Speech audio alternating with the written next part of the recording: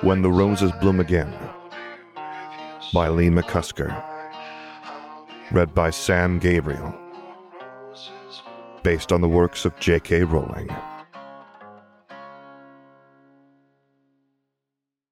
Chapter 28. The Plights of Older Men. He was there, I could feel it! Gautier was fuming, angry that he had spent so much time in the open in the hopes that he could trap the serpent. He had been positive that the man would not be able to ignore such an opportunity to bring him in. Seemingly, however, he had. Either he wasn't there, or he is much brighter than you gave him credit for, Hans, Gellert replied. He was there, Gautier reiterated. I could feel his snake-like eyes on me.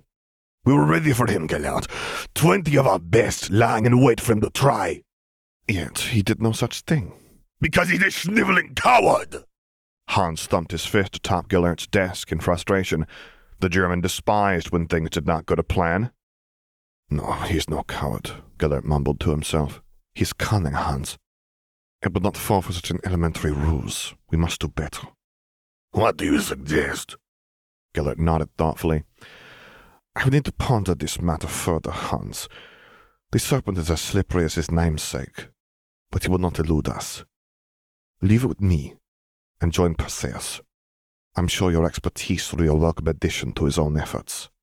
Gautier was not pleased to be kept waiting. He was not the most patient of men, but he spoke no further, and took his leave of the room.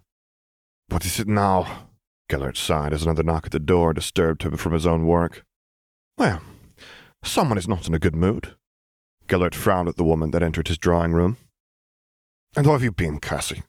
He asked shortly. He had been expecting her to return weeks ago to provide him with a report on her findings on who the serpent might be, but he had heard nothing. It wasn't unusual for Cassie to simply vanish for months at a time, but not when the task she was sent on was as pressing as this. Slowly but surely, the serpent was having an effect on his endeavors. His followers were wary of the hit wizard, even those that were capable of handling themselves in such situations. He was proving to be an enigma, the rumors being spread about him across the continent growing more and more absurd by the day. Not that Gellert believed them, but others did, and that was enough to create small pockets of resistance that he would need to deal with. The serpent was becoming a beacon for others to look to, and he needed to be snuffed out. I've been home, Cassiopeia answered simply. Something I was aware of. Gellert returned irritably. But you have been gone for the best part of 3 months. What have you discovered? Nothing. Nothing? Cassiopeia shrugged. It's as though not a single person in Britain has even heard of him, Gellert. She huffed irritably. For weeks I have been in every place imaginable, listening for the merest of whispers about him, but not a word has been uttered other than by me. Now it is rather curious, Gellert murmured. Could we perhaps be mistaken? Could he not be an Englishman after all? Cassiopeia shook her head. No, he's from there, I'm certain of it. I think that everyone here on the continent being aware of him and Britain being so ignorant of his existence speaks volumes. But you were unable to find him, or anything about him. No, but I do not believe my trip was wasted entirely, Cassiopeia replied, a frown marring her features. I paid a visit to Gaunt. And did you learn something from Mr. Gaunt that your brother failed to? No, because I didn't get the chance to speak with him, Cassiopeia revealed. Something happened when I arrived at the property that I can't explain. When she didn't elaborate, Gellert released a labored sigh. Feel free to share your experience in your own time, Cass. The woman smiled almost demurely at him. Well, when I entered the property, I was set upon by an enormous snake. Not a regular one, mind you. This one was formed from the earth, and when I burned it, it reformed from the ashes. A curious piece of magic, Gellert acknowledged. What else happened? This is the most curious thing, Cassiopeia continued. It knocked me to the ground and tore my robes. Gaunt then arrived waving a knife around like a madman, and I operated away. I arrived back outside the property line, and my robes were fixed. When I looked back towards the property, the grass was back, and there was no sign of Gaunt. I saw nothing had occurred at all. Cassiopeia nodded. It seems to me that you encountered quite a clever scheme of wards. I imagine that when you crossed into Gaunt property, they were activated, and you were simply propelled backwards. Your mind, however, was subject to a rather complex illusion. It felt so real, Gellert hummed. Did your brother not experience this? No, according to Arcturus, he didn't enter the property but spoke to Gaunt from a distance. That is very interesting. We cannot tell if these are simply walls that have existed for many generations of gaunts or if they are a recent addition. I doubt that, Cassiopeia snorted. Gaunt can barely hold his wand, let alone cast such magic. As far as we are aware, Gellert pointed out. I would have a memory of the event. Perhaps then I will be able to understand it better. Cassiopeia nodded her agreement. Is that all? Yes. It's like I said, there are not even whispers of the serpent in Britain. He has hidden his ability well enough that he is not easily found, but I did make the acquaintance of quite an interesting young man that could be quite useful to us. Do go on, Gellert urged.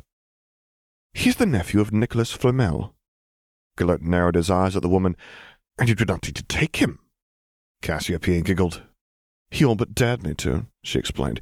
He was very firm that Flamel would not part with anything for his life. I thought that a future opportunity to work with Evans would prove to be more beneficial. How so? Gellert asked. Well, I looked into him. He attained outstanding scores on his notes, so he's not without talent, but it's his chosen career that could be useful. He seemingly has quite the acute brain for business. For business? He is an investor, Gellert. Over the past year, he's made 14 of them, all of which, bar one, are turning him a very tidy profit. Either he is lucky, a seer, or simply brilliant.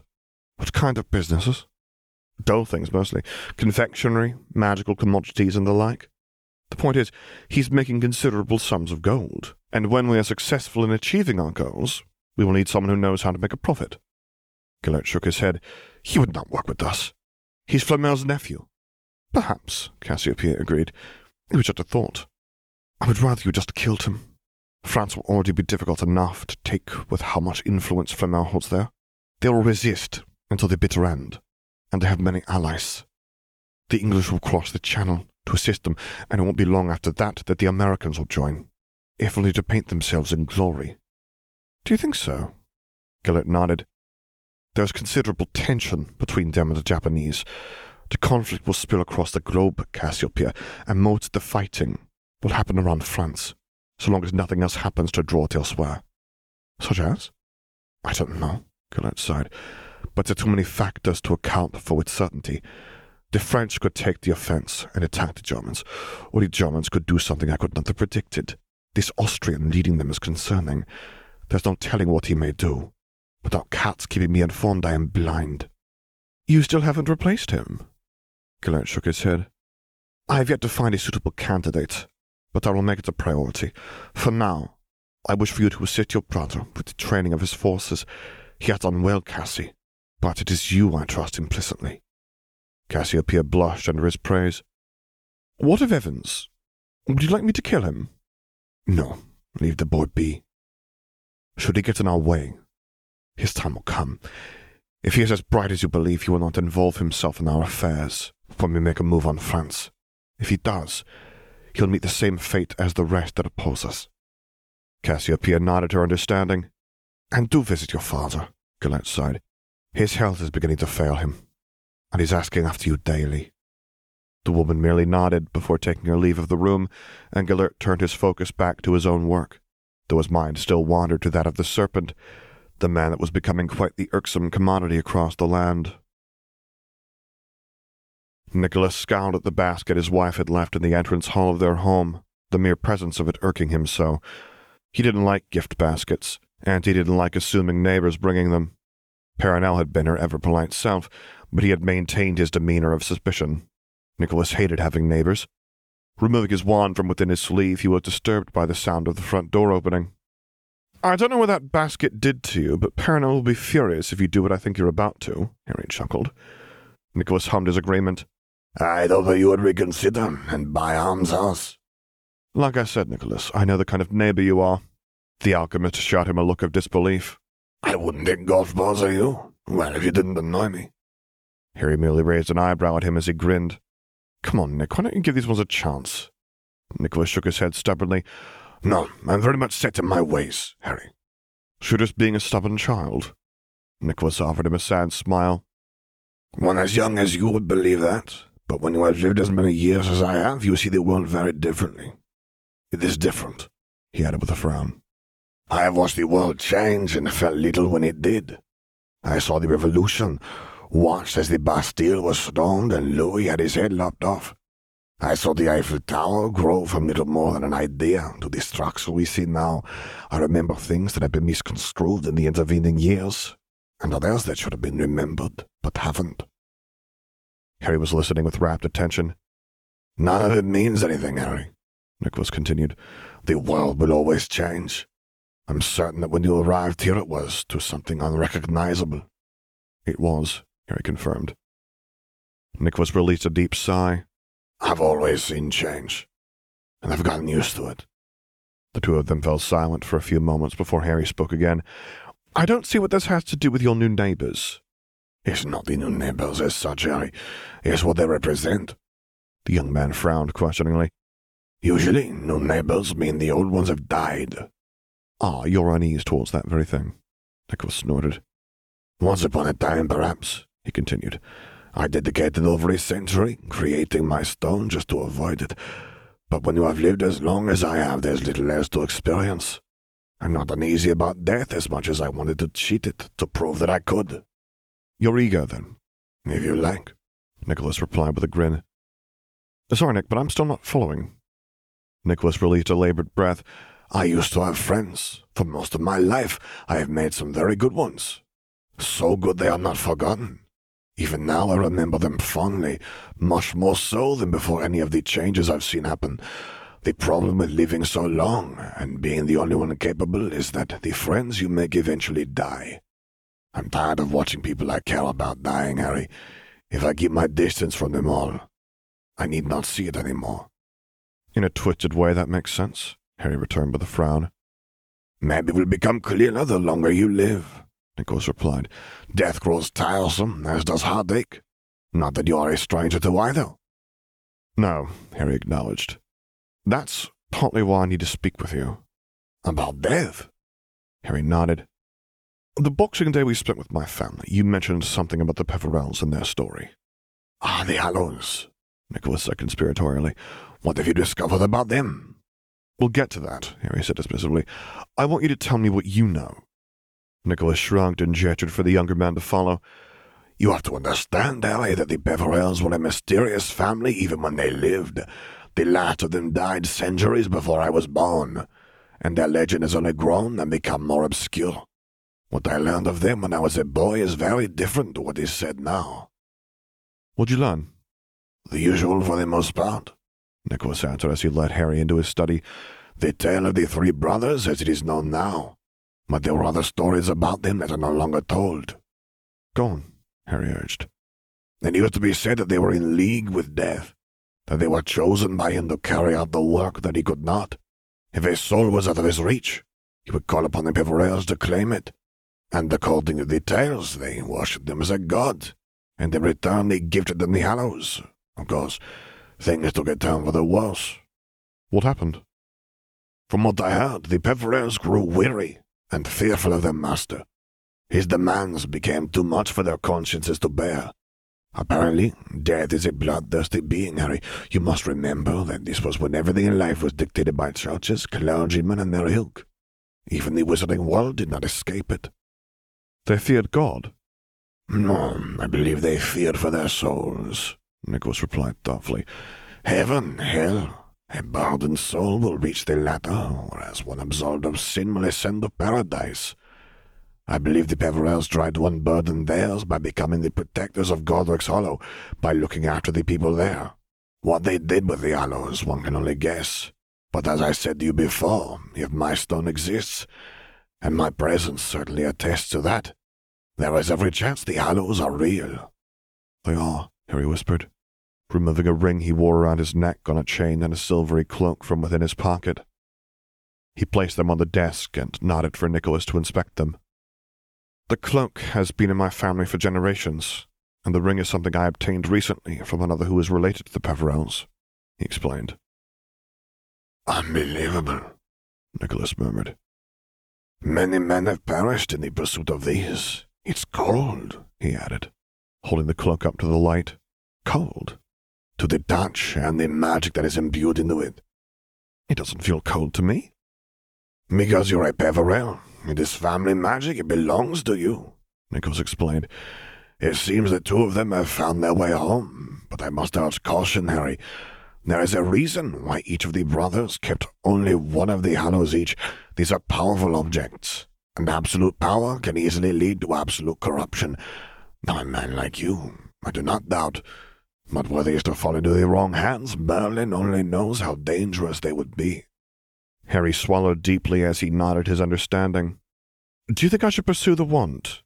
If the cloak and stone are real— Nicholas held up a hand to silence him. Do they work as intended? The cloak does as far as I can tell, but I have not had the stone long enough to work it out. I don't suppose there's anyone I can call upon anyway. Everyone I knew is either here or not been born yet. That's sound reasoning, Nicholas acknowledged. But let us not pretend that you do not wish to experience the disappointment. Without trying, you still have that hope to cling to. Harry simply shrugged, but he need not have said anything. For all the growing he had done, there was still a part of the young man that held on to his former life, and there always would be. Not that Nicholas could blame him. For one who was only truly starting his journey in the world, he was bound to cling to what little good he'd had, something that only served to remind him of another he had come to know well. Harry, about the hallows. I shouldn't tell anyone about them. Exactly, Nicholas agreed. But especially not Albus. I do not believe he harbors the same desire for them he once had, but best not to present him the temptation. I won't be telling anyone, Harry said firmly. From what I can gather, there are people that would do whatever it takes to possess them. A wise step, Nicholas replied approvingly. My only question is, what about the wand? The wand? Will you seek it out? Harry chuckled. I don't think that would come into my possession as easily as these did. No, but if anyone can find it, I believe that would be you. Harry shook his head. I wouldn't even know where to begin. Hasn't it changed hands several times throughout history?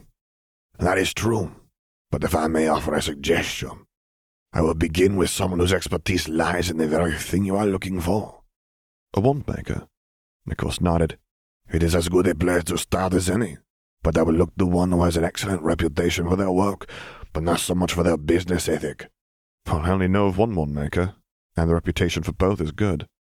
Then think further afield. Harry frowned thoughtfully for a moment. The only other one I've heard of is Grigorovich. Nicholas nodded encouragingly. If there was any wand maker out there who may have encountered such an artifact, it would be him. Grigorovich is perhaps the best wand maker in the world. If someone wished to verify what they had, he would be the one to see.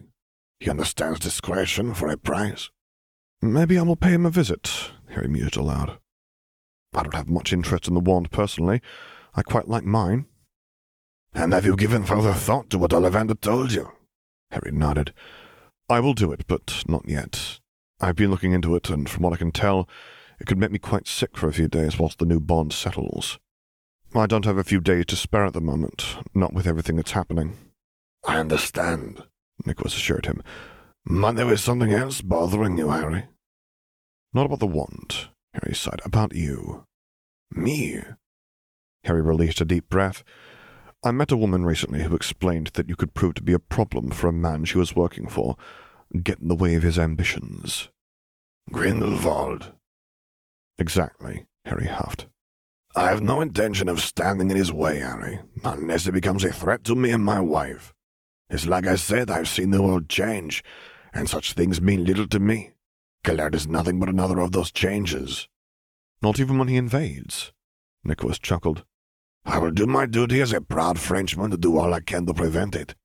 But I have not survived so long by throwing myself into every conflict that has plagued this nation. Worry not, Harry. He cannot get to us here. Are you sure? Well, perhaps he could if he were so determined, but I do not think he would waste so much time doing so, now with his ambitions. And what if he discovers who I am? He would certainly target you. He would, Nicholas agreed.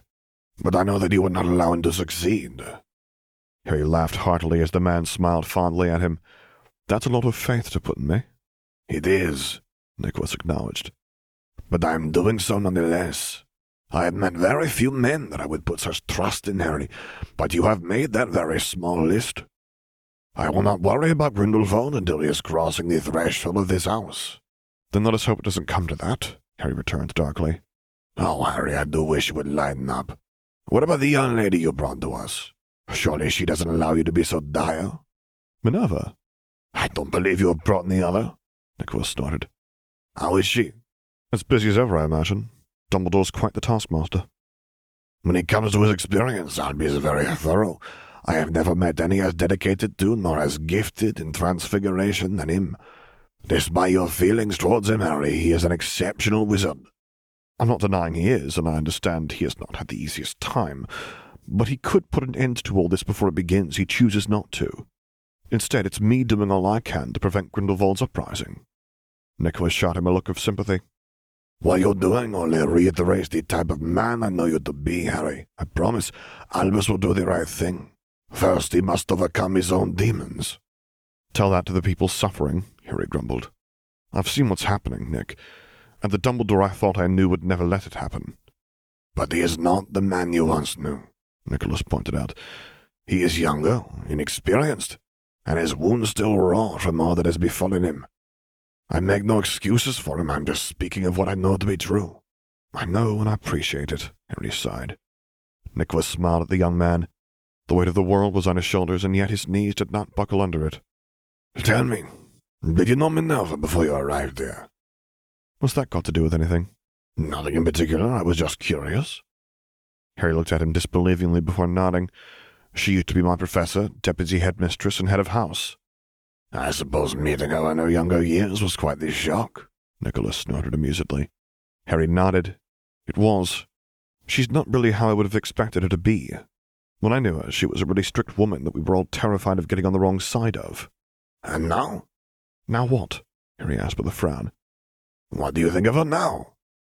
I've not given it much thought, Harry admitted. She's become my best friend. Is the only person my own age that knows who I am and where I'm from. She's a confidant? She is, Harry acknowledged. I don't know what I would do without her. Why are you asking this? No reason, Nicholas replied. Like I said, I was merely curious. More than anything, I'm pleased that you have someone you can rely on. She is very fond of you, you know. Harry deflated slightly. I do. I'm inexperienced, but I'm not stupid, Nick, he sighed. I care for her, but my life is complicated enough without adding to it. It's not that I see her as the woman I knew before I came here. She's too different for that. It's just that I don't know what to do about it. Then it is up to you to decide. But my advice would be honesty, Harry. Do not lead the girl on. It will only result in you both being miserable. I will. Good. Now why don't we fetch some dinner? Perenelle will not be satisfied until she is able to see that you're well for herself. Harry simply laughed, and Nicholas led them from the study towards the dining room, pleased that he no longer remembered what it was to face such things.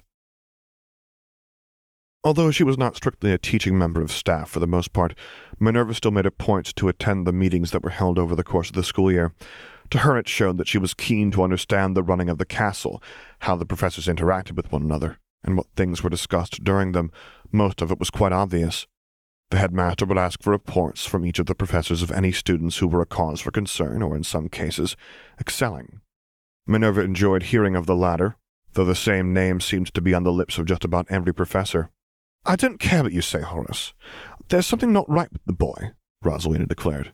Nonsense, Slughorn rumbled, his jowls quivering as he shook his head. Tom is a good lad, inquisitive and dedicated. He will go far. He will end up in Azkaban, Rosalina said hotly. I grew up with people of questionable morals, and can see them a mile off. I have never felt so uneasy about anyone as I do about Riddle. There's cruelty in his eyes. Slughorn laughed humorlessly. You're merely parroting what Albus said about it from his first meeting, he huffed. Not a day doesn't go by when Tom doesn't come to my office asking questions about magic, about how the castle works, or for suggestions on things he should read. He'll be a success when he's finished here. I'd have him in any first year as dedicated to learning as him. You're blind to him, Horace, Rosalina returned. I'm not denying he has potential. I'm questioning his character. Mark my words. Before he's finished his education here, someone will get hurt. I will not be held responsible when I have warned you all several times now. With her words ringing in their ears, she took her leave, and the table fell quiet for several moments before Albus broke the silence. Rosalina is not wrong, he declared. As much as it pains me to say this about a child, young Tom harbors some troubling traits. I saw them when I first met him. Admittedly, he is learning to hide them well, but it is merely a front. Beneath his charm and compliments lies something quite ugly. I cannot believe I'm hearing this, Horace whispered harshly. It's our job to educate the students within these walls, not pass judgment on what is a poor boy who has grown up in less than ideal circumstances.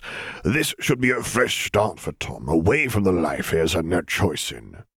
Were it not for his continued transgressions, I would agree, Horace. Albus sighed.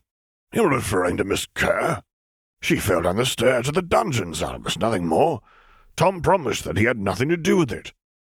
Yet she happened to fall shortly after mocking him, Albus pointed out. He was openly laughing at her whilst she screamed. Minerva was listening intently. She had not heard of this incident. I admit that it was in poor taste, but as you rightly pointed out, Miss Kerr mocked him first. For something very trivial, not because he was in severe pain. Her leg was broken in 3 places, and he stood over her laughing and taking joy in her suffering. You're over-exaggerating, Slughorn said dismissively. Enough, Tippett interjected. I will continue to watch Mr. Riddle, and will make a decision on his future when it becomes necessary to do so. Horace, I understand that as his head of house, you're looking out for him, but I have it on very good authority and from more than one source that the boy is a concern. I'll hear no more on the matter. For now, we will bring this meeting to an end and simply get through the rest of the school year. With a little luck, Mr. Riddle will begin to change his ways over the summer. If he does not, his future will not be so bright. Horace offered his employer a look of betrayal as he left, followed by the rest of the staff who had not voiced an opinion during the debate. Do you think he broke her leg, Albus? Dumbledore released a deep breath. As much as I wish I could say that I believe he didn't, I cannot. Tom is a vengeful and petty boy. Although it can't be proven, I have no doubt that he acted against Miss Kerr. They're my thoughts also, Tippett murmured. He did not show an ounce of empathy for what had happened, and even said that she deserved it. He is cruel, Albus, and I would have him watched. The moment anything can be proven, he will face severe consequences. I will be watching him closely, Albus replied with a bow. If there is nothing else. No, nothing pressing for now, Tippett assured him. Then I shall take my leave. I have several lessons to prepare for our 7th years. Minerva followed as Albus exited the headmaster's office, but when he headed toward the Transfiguration classroom, she turned towards the owlery. This was the kind of thing that Harry would want to know. She, too, felt deeply uneasy about the Slytherin first year, and it was a relief that she was not the only one. It had been many years since she had even laid eyes on her father. Cassiopeia had known for months that he had been here, and she had avoided seeing him. Perhaps it was that she did not wish to sully the memories she had of the man by seeing the shell he had become. Cassie had been 15 when her mother had died, much older than Arcturus, Doria, and even Perseus. She hadn't shown it, but it had hit her the hardest of the 4 children. She had vivid memories of the woman that had birthed her, had loved her dearly, and her doting ways. And then she was gone. Orion had not coped well, nor had her siblings, but Cassiopeia had all but gone to pieces in the wake of her mother's passing. She'd needed to escape, and when she heard whispers of the changes being made on the continent, she'd left. There had been no plan in place other than to get away from the dark cloud that had formed over the Black House, and before she knew it, the years had quickly passed her by. Gellert had welcomed her with open arms, had looked after her, and helped her cope with the pain she carried. What she hadn't expected was to fall in love with the man. Cassie was well aware of Gellert's own inclinations. He didn't speak them aloud, but he didn't hide them either. She was not foolish enough to believe that she could change him in that way, and had grown content to merely serve him as she could. If truth be told, doing so had put thoughts of her father and the rest of the Blacks far from her mind. Even though Perseus had joined her on her venture, she saw little of him. Now it seemed the past had caught up to her, and as she entered the quarters her father had been placed in to see him being attended to by a healer, she wished she'd never come. Orion Black had aged, not so much so that he was a decrepit, hunched man who was no longer capable of looking after himself. However, his hair was certainly grayer than she remembered, and the wrinkles of his face much deeper. "He won't be much longer," the healer whispered. Cassie nodded as she observed her father. His eyes were closed, and he was in a deep state of concentration. "Oh, Clemency?" she asked. "I'm a mind healer," the woman clarified. "Even though his diet is quite poor, he doesn't sleep much and he drinks too much alcohol. Your father's body remains in quite good order. It is his mind that is causing his illness, but we are working on it. In the 2 months I have been with him, he's shown considerable improvement." "So he'll get better?" The healer shook her head. "No. There's no cure for what he has, I'm afraid. The treatment I do with him prevents him from deteriorating further. The improvements have plateaued, unfortunately, but I am able to keep him as he is now for the time being. For the time being? The healer offered her a look of sympathy. The measures in place will help maintain his mind only temporarily. It may take months, or he could have years, but they will stop working eventually, and he will succumb to the sickness. And there's nothing else that can be done? The healer shook her head. I'm sure you're aware that the mind is a very complex thing, and exceedingly difficult to rid of afflictions. There isn't a potion that can be taken or a spell that can fix them. It's not like a broken arm that can be mended, or a cut that can be sealed. It's part of us that we cannot see to put back together when it comes apart. What happens when it catches up to him? The healer deflated. It is difficult to say. It affects everyone differently, she explained. I have seen people simply die, and some forget much of the lives they have lived. Some do not even know their own name, let alone remember their spouse. It's an awful thing to witness, but I do what I can for my patients. What about my father? In your experience of treating others like him, how long until something like that happens? Miss Black, your father is a stubborn man, and one that is diligent with his treatment. I would say it may well take a number of years for his mind to fail him entirely, but I can say for certain it will happen. You should be prepared for that eventuality. Cassiopeia could only nod. I'm sorry that I'm the bearer of bad news, but it is best that I am honest. I would not wish to give you false hope that he will recover. I appreciate your candidness. The healer offered her a final look of sympathy before checking her watch. It's time to bring him out now. If you just give me a moment, he will be with us shortly. Cassiopeia watched as the woman placed her wands to her father's temple and whispered in his ear. Only a moment later, Orion came back to himself, his eyes darting around the room as he took in his surroundings. I was on the beach, he declared, a rare smile grazing his lips. It was our honeymoon, and my wife was there. I'm pleased to hear it, Orion, the healer replied warmly, but your daughter is here now. She's come to visit. Cassiopeia was greeted by the excited gaze of her father, his eyes wide as he drank in her appearance. That's never my Cass. She's a woman now. And a fine one, too, the healer declared, beckoning Cassiopeia forward. Do try not to overstimulate him, she whispered before taking her leave. When she was gone, Cassiopeia looked towards her father, swallowing down all the pain she felt from the loss of her mother in favor of simply being here with him. She'd missed the man that would bounce her on her knee when she had been young or told her and her siblings stories about the infamous family members throughout history. If she looked hard enough, there was still a glimmer of him there.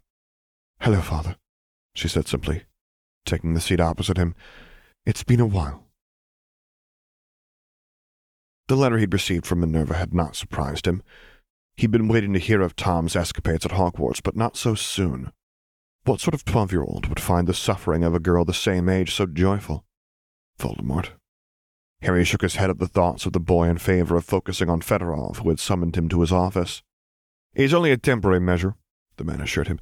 If he's trying to trap you, it is best to avoid those we know that are working with him. Gautier is a dangerous man who surrounds himself with equally dangerous people. I'm concerned by how much effort is being put into capturing you, Evans, that is all. Harry nodded his understanding. Besides, there is another job I have for you, one that will be very lucrative. What job? One that is being paid for by several banks, who are keen to see an end to the robberies that are plaguing them. Bank robberies? Fedorov nodded. We don't know who's doing them, and have only a partial description of what he looks like. They say that he is in and out before anyone is even aware of his presence. A phantom, if you will. I bet Phantom wouldn't like hearing you say that, Harry chuckled, referring to another hit wizard he had briefly made the acquaintance of during his training. No, but this man is the very definition of the word. The aura that happened upon him as he left one of the banks in question gave chase, and the subject simply vanished. Portkey apparition. Fedorov shook his head. The bank security had been activated by this point, and he was very much within the wards. Neither a Portkey nor apparition would have been possible. Not with the Moscow branch. Goblin magic is quite complicated to navigate. Harry frowned thoughtfully as he pondered other possibilities. An invisibility click, then? Fedorov shrugged. That is for you to figure out, but again, this is to be kept between us. Fedorov grinned. The goblins are not keen for this to become public knowledge. It would cost them a fortune in business if it were to leak. Understood, Harry sighed, shrinking the file down and placing it inside his jacket before heading towards the door. Gautier would wait, and perhaps it was best to keep his distance from Grindelwald's operation, for a little while at least. His conversation with Cassiopeia Black was not something he could easily ignore, and he did not wish to see Nicholas and Perenelle put in harm's way, even if the man did have so much faith in Harry. No, everything was quiet on the Grindelwald front, and though Harry knew such silence would not last, he would gladly take the reprieve.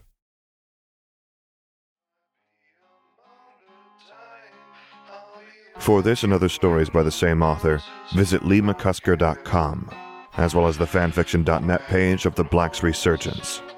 Music by Dr. James Benighoff and Sam Gabriel. If you would like to commission me to record a story, voiceover, or character, please get in touch using the contact information on my website, which is located at samgabrielvo.com. And there you can find other stories that I've read, as well as links to my Patreon page, to which I hope you consider subscribing to support me, and my Discord server, where I record things live for your enjoyment. And finally, as always, thank you for listening.